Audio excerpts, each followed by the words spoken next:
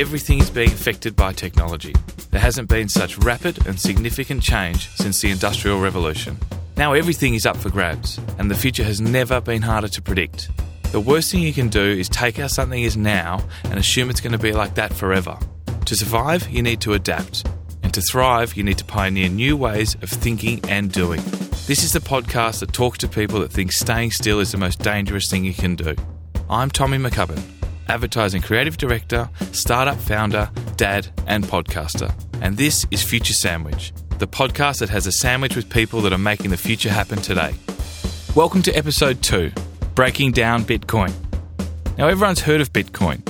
Some have bought some have bought stuff with it, but almost everyone struggles to explain it. Introduced in 2009, Bitcoin has had the promise of being the global currency, offering a completely decentralized network with zero fees designed to never ever inflate. Without question, the next evolution of currency. Now, since its inception, progress has been slow but steady, and the full promise and potential of Bitcoin has not yet been fulfilled. Although 2015 marked the biggest year yet for Bitcoin, finishing 38% up, there is still some major issues that will challenge its growth in years ahead. This is the biggest problem with Bitcoin still today. It's not a sentence explanation.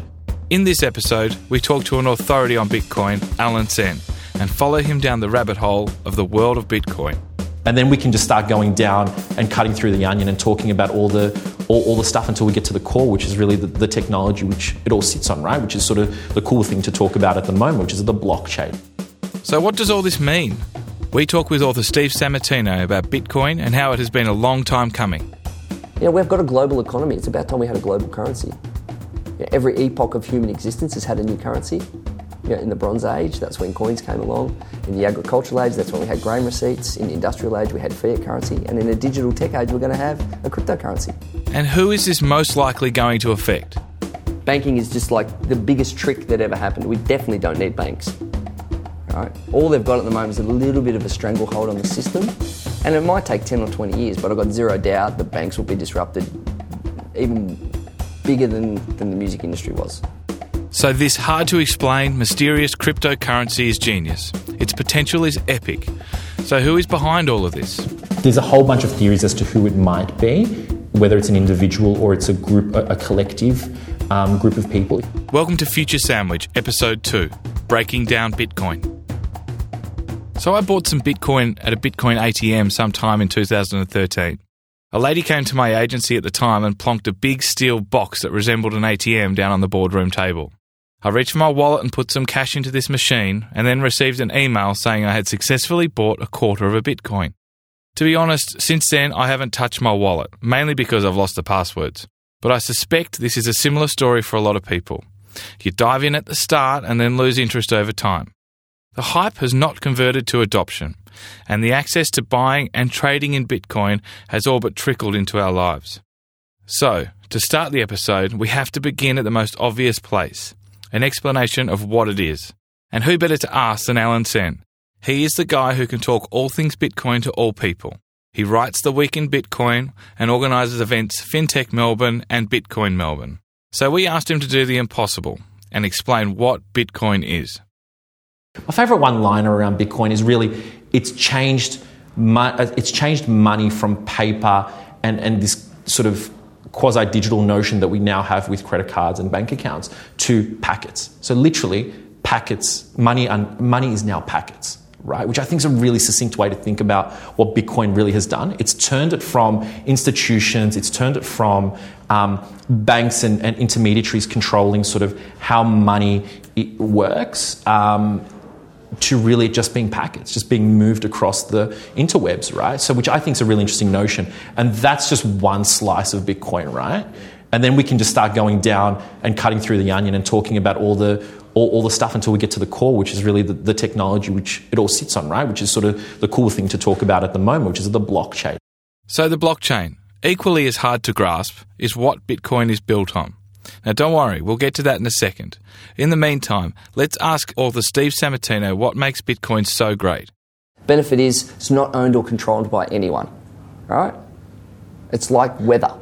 It's like it's going to come and go. Is it right? You don't own it or control it. There'll never be more than 21 million Bitcoins, all right? It's a divisible currency which I love. So it actually becomes a deflationary currency. All you do is divide it by another decimal point to create more of it. But it doesn't undervalue the fixed amount. So it's kind of like gold in a way. It's like a mineral. There's a fixed amount of it, right? It doesn't cost anything to transfer because there's no lies between the banks of saying, oh, well, you wanted to transfer money to Tony in the UK, so we're just going to take $34. Why? I don't know. We just pressed a button somewhere and it went through some tubes. Who knows? Didn't cost us anything, but we're charging you $34 for that. It's a total hoax, right? So it's kind of real, you know. It behaves more like commodities do, but it's highly divisible, and you can send it, and you can ship it around, and it's got security because it's not owned or controlled by anyone. It's got anonymity, like cash. So it's got all of the great things different forms of currency have, all wrapped into one format. And the blockchain, Alan mentioned earlier, the cool thing everyone is talking about. Steve, take us through it. So the blockchain, the simplest way to describe it, and I'm not an expert on blockchain, the blockchain is the idea of what Bitcoin is built on. And that is a public ledger of every transaction. And in that ledger, it says that coin wallet X gave X amount of coin to coin wallet B. Right? A blockchain is basically a public ledger, and a ledger is a record of events, to use a statement, right?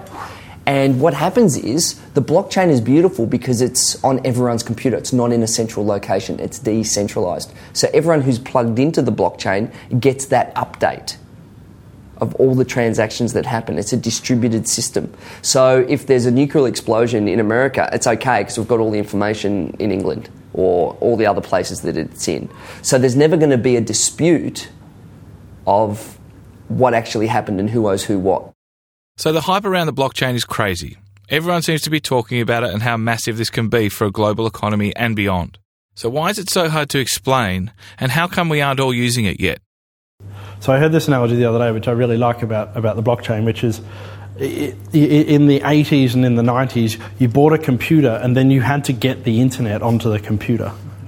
So you bought a computer and usually you then had to go and buy a modem, and you had to slot the modem into the little sort of PCI slot, and then you had to install WinSock and work out whether you needed WinSock 16 or WinSock 32.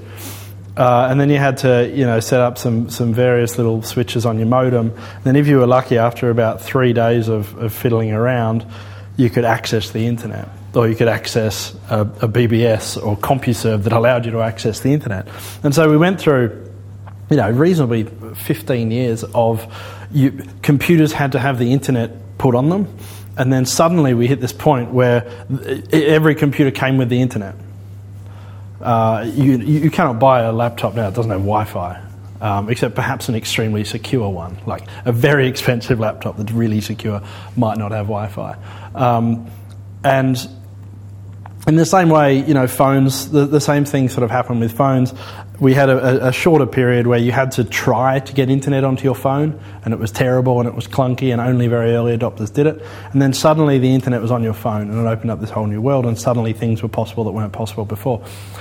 So with blockchain, the same sort of thing is going to happen, which is that at the moment, for me to enable micropayments within a web browser or within my mobile phone or within my tablet, I would have to install plugins, and I would have to set up accounts, and a publisher would have to be running a certain thing that would enable essentially me to pay for content as I went around the internet.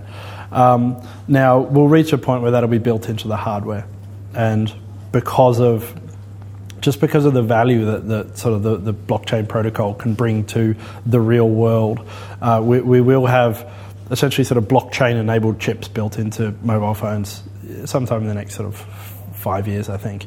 And once that happens, magic can sort of start happening, not just in content payments, but in lots of different payments. And it's sort of this NFC Google Wallet world that we've been promised isn't actually what it appears, but once we get the sort of blockchain piece, that's when the transparent, frictionless thing happens. So, to fulfill its promise, we need a better explanation. It's interesting because the UX will bubble up. It's almost like it needs an interface on top of it. So if we think about your smartphone, there's a whole lot of stuff underneath your smartphone that makes it work with electronic bits and sensors and microchips and displays and all of that, right? But that's not our problem. It's like you turn on your smartphone, you go, I understand it. Bitcoin needs an interface like that. That's what it needs. And right? Or a number of interfaces. Right? It's kind of like you get the money in the bank and you don't know how they made it secure and how much it was there, and so it's in your wallet. You just know how to use it. It's got an interface, right? Bitcoin doesn't really have an interface, and it needs a lot of education to teach people how to do it. But the powers that be that control that education process have no interest in having Bitcoin because they lose control. Government don't want Bitcoin because they lose control. So maybe the Western world isn't ready for a cryptocurrency. We talk with Alan Sen about where Bitcoin is making a real difference today. Bitcoin is in the wild. It's being used. It's just that it's not necessarily at the moment solving a problem in the first world. Right? So here in Australia, we have a really good banking system, so the problem isn't as acute, right? But then if you go over, you take a big, long plane ride from Australia and you go to Africa, right? There are a whole bunch of issues with that. You can even fly a little closer. We can fly over to the Philippines, right? And the Philippines has some really interesting banking stats. So one of the things about the Philippines is that somewhere in the range, and I'm sure someone will correct me if I get this wrong, but somewhere in the range of about 75% of people are unbanked in the Philippines. 90-something% don't have credit cards, right? So for the large majority of people, the ease of being able to access their money just does not exist, right? And so that's why we've seen a lot of Asian countries, people leapfrogging, for example, landlines just straight to mobile and more than mobile, smartphones. And so there's a similar probably pattern that will emerge around banking in those countries where people just leapfrog banks and go peer-to-peer maybe, right, as just one example. And there are companies in the Philippines that are doing this, right? And same in Africa. There's everyone's heard of probably, if you're in technology, you've heard of it, right? M-Pesa, which is doing mobile phone payments, right? And there are a few other companies that are doing something similar in the Bitcoin space and using the Bitcoin rails instead of sort of mobile minutes and sort of how that's translated for M-Pesa. But, there are countries where it's starting to be used. It's just so early in its development cycle. So Nick Hodges, Head of Innovation at News Corp, can see the potential for his business. The potential is so big it may even save publishing as we know it. Micropayments. I think, at the risk of sounding like a Bitcoin wacko, the protocol that sits behind Bitcoin, which is the blockchain, is the most interesting thing I've come across in technology since I came across the internet, and that was a while ago now. So the blockchain protocol is absolutely fascinating. It's been around for long enough now that we can pretty much sort of say that it's essentially bulletproof. The promises it makes in terms of authenticity and trustworthiness are absolutely valid. And what it enables is absolutely phenomenal. What it enables from an advertising point of view, from a publishing point of view, from a payments point of view, from a data point of view, from a privacy point of view, is absolutely amazing. But where it's going to take a bit of time. And so when you sort of say things that are in the future for publishers, micropayments probably not going to be a big thing for 5 years or so. But are we working on, things in the background? Absolutely, because essentially we will get to a point where if large content companies still exist, they have to generate revenue somehow. And advertising is increasingly not that revenue. And some sort of micropayment solution has to come up, and one now has, which is various models that are built on the blockchain, and things will be experimented with, and then we'll hit a point where essentially the technology gets built in. So publishers are excited about it. How about banks? What does this mean for the big, gluttonous institutions we call banks? So all banks do is this. Banks keep track of who owes who what and decide who deserves to get some. That's it. That's it. And I've said that in front of all 4 of Australia's major banks this year, in front of CEOs and everything, and none of them disagreed with me. And they'll invent a lot of terms and different ideologies and they'll package stuff up, but all it is this. You put money somewhere, we promise to keep most of it, right? We'll lend it out to people, but if you call on it because we've got enough, we'll be able to pay you back your stuff, unless a bank fails. And we've seen that, banks still fail. And we saw it at the GFC, but that's all banks do. It's a trick. Banking is just like the biggest trick that ever happened. We definitely don't need banks, especially with NASA in your pocket, right? And, I think that the blockchain will eventually become like a banking methodology, not so much Bitcoin, but the blockchain itself. But banks essentially it's just a scorecard of where the money is and who owes who what and who's risky. And the risky thing, if you think about it, in the past, it was like you'd sit down with your bank manager, you'd say, what's your education, what's your job, how long you've been employed, where do you live, you got kids, okay, what's your savings record good, what are your ingoings and outgoings per month, right? This is to determine whether or not you get a loan on a little piece of paper. Like as if we can't decide that ourselves. What, we need the bank to help us decide that? No. So banks, honestly, deep down, there's some security that goes with what they do. I like the fact that if someone steals my credit card, the bank's liable. Which, by the way, you know why the banks are so hot on security and you see ads on TV about their security? It's because if someone does the wrong thing with your credit card, the bank is liable, not you. So there's a little tidbit for the readers. A lot of people don't know that. That's why they're hot on security, because it's actually their cost, not yours. Yeah. If so long as you don't break one of the terms and conditions. If someone skims your card, their problem. If someone steals your card, their problem. So long as you don't do anything wrong with it. And so banks, they provide a bit of security, but I think that security with digital information startups can be provided elsewhere. They create zero value. Let's be honest. What value do the banks create? I can't remember the last time a bank ever created value for me, ever. Right? All they've got at the moment is a little bit of a stranglehold on the system, and it might take 10 or 20 years, but I've got zero doubt the banks will be disrupted even bigger than the music industry was. So I really don't know that there'll be a big winner. And the title of my book, The Great Fragmentation, is I think there's going to be a lot of small players that solve a lot of different problems, because we're going from one size fits all to one size fits one. So in answer to your question, I think it will be a suite of tools, but I think that the probability that we all use the same tools from the same place won't be true. Because if you look at music now, or if you look at messaging services, right? There's like more than 10 great messaging services, and all my friends use different ones a little bit. See, Apple's an infrastructure. It's almost a natural monopoly because we've all got the same phones or Android phones. But messaging, some people are using, just different messages. Some people are using WhatsApp. Some people are using iMessage. Some people are using Twitter as a messaging service in the DM. There's a whole lot of different ways of managing projects, or music. No, I'm still on my iTunes. No, I still listen to the radio. No, I'm actually listening to YouTube as my record player now.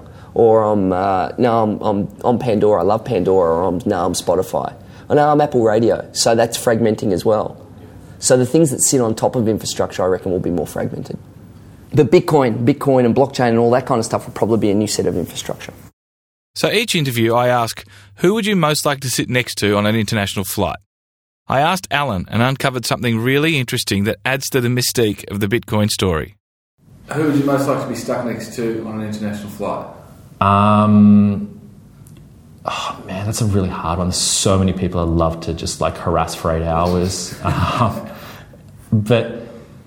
So just come back to sort of the Bitcoin world. I'd really like, if it was at all possible, to sit down to the fictitious character who created it, right? I'd love to sit next to Satoshi Nakamoto and just whoever he, or maybe that's a whole bunch of people that would be sitting in my row on the plane, and just sort of interrogate them about how they brought it together. Because, one of the really brilliant things that people forget about Bitcoin is that it's taking a whole bunch of ideas that have been out there for a long time and pulled them together in a really clever way, right? So when you get down and deep into Bitcoin, there's so many interesting design decisions that were made that at the time probably weren't obvious, but have now pulled together to make, a currency. If we're just talking about the currency, that's I think it's still probably in the top 100 in terms of market cap for a currency, one of the top 100 currencies in the world, right? And that that's, partly a design decision around a whole bunch of trade-offs that were made when it was initially pulled together by the fictitious character that is Satoshi Nakamoto. So it's just a really interesting set of decisions that were made that I would just like to explore, and why those decisions were made, and sort of how that sort of came together. Whether it's that one person or it's a row of people in a plane who came up with Bitcoin, that's sort of, I think, who I'd like to be stuck next to. So Nakamoto is not real because he's credited with Bitcoin. So it's a pseudonym, right? So it's yeah. It's not. We don't know who it is sort of the answer, right? So really, yeah. So there's not there's a whole bunch of theories as to who it might be, whether it's an individual or it's a group, a collective group of people. If anyone's really interested in sort of in Bitcoin and is more interested in the story and the people, I'd recommend a book called Digital Gold by let me get this wrong, but I think it's Nathaniel Popper, who's the Wall Street Journal writer. I think he's still at the Wall Street Journal, maybe. But it's called Digital Gold. It's a fantastic book, less about sort of Bitcoin, technical Bitcoin, like what is Bitcoin and blockchain technology, but more who are the people that sort of paved the way for Bitcoin and sort of were the guys who initially started the companies that brought Bitcoin to, the masses, as it were, right? So those stories in there are fantastically interesting about some of the theories as to who Satoshi is. But yeah, there's a common view that it's either it's probably a bunch of people that came together with this idea and just sort of worked under a pseudonym, and there was probably one person who sort of guided it, right? So so it's unknown who it is. Wow. From the makers of it to what it's built on, I can't decide whether it's mysterious or just bloody complicated. I reckon both. The big promise of Bitcoin still feels a long way away from reality. I'm a huge advocate for introducing a global currency and hope the adoption of Bitcoin in the West picks up before it fizzles out. There is no shortage of news and opinion on it, so I encourage you to fall into the rabbit hole that is Bitcoin. You can go deep pretty quickly if you subscribe to Alan's Week in Bitcoin or search Bitcoin or blockchain on medium.com. Or better yet, get your wallet at coinjar.com and start playing around. You'll currently get one Bitcoin for around 550 Aussie dollars. Conversations around decentralized banking and a global currency truly expand your thinking, and you start seeing the opportunities that become possible.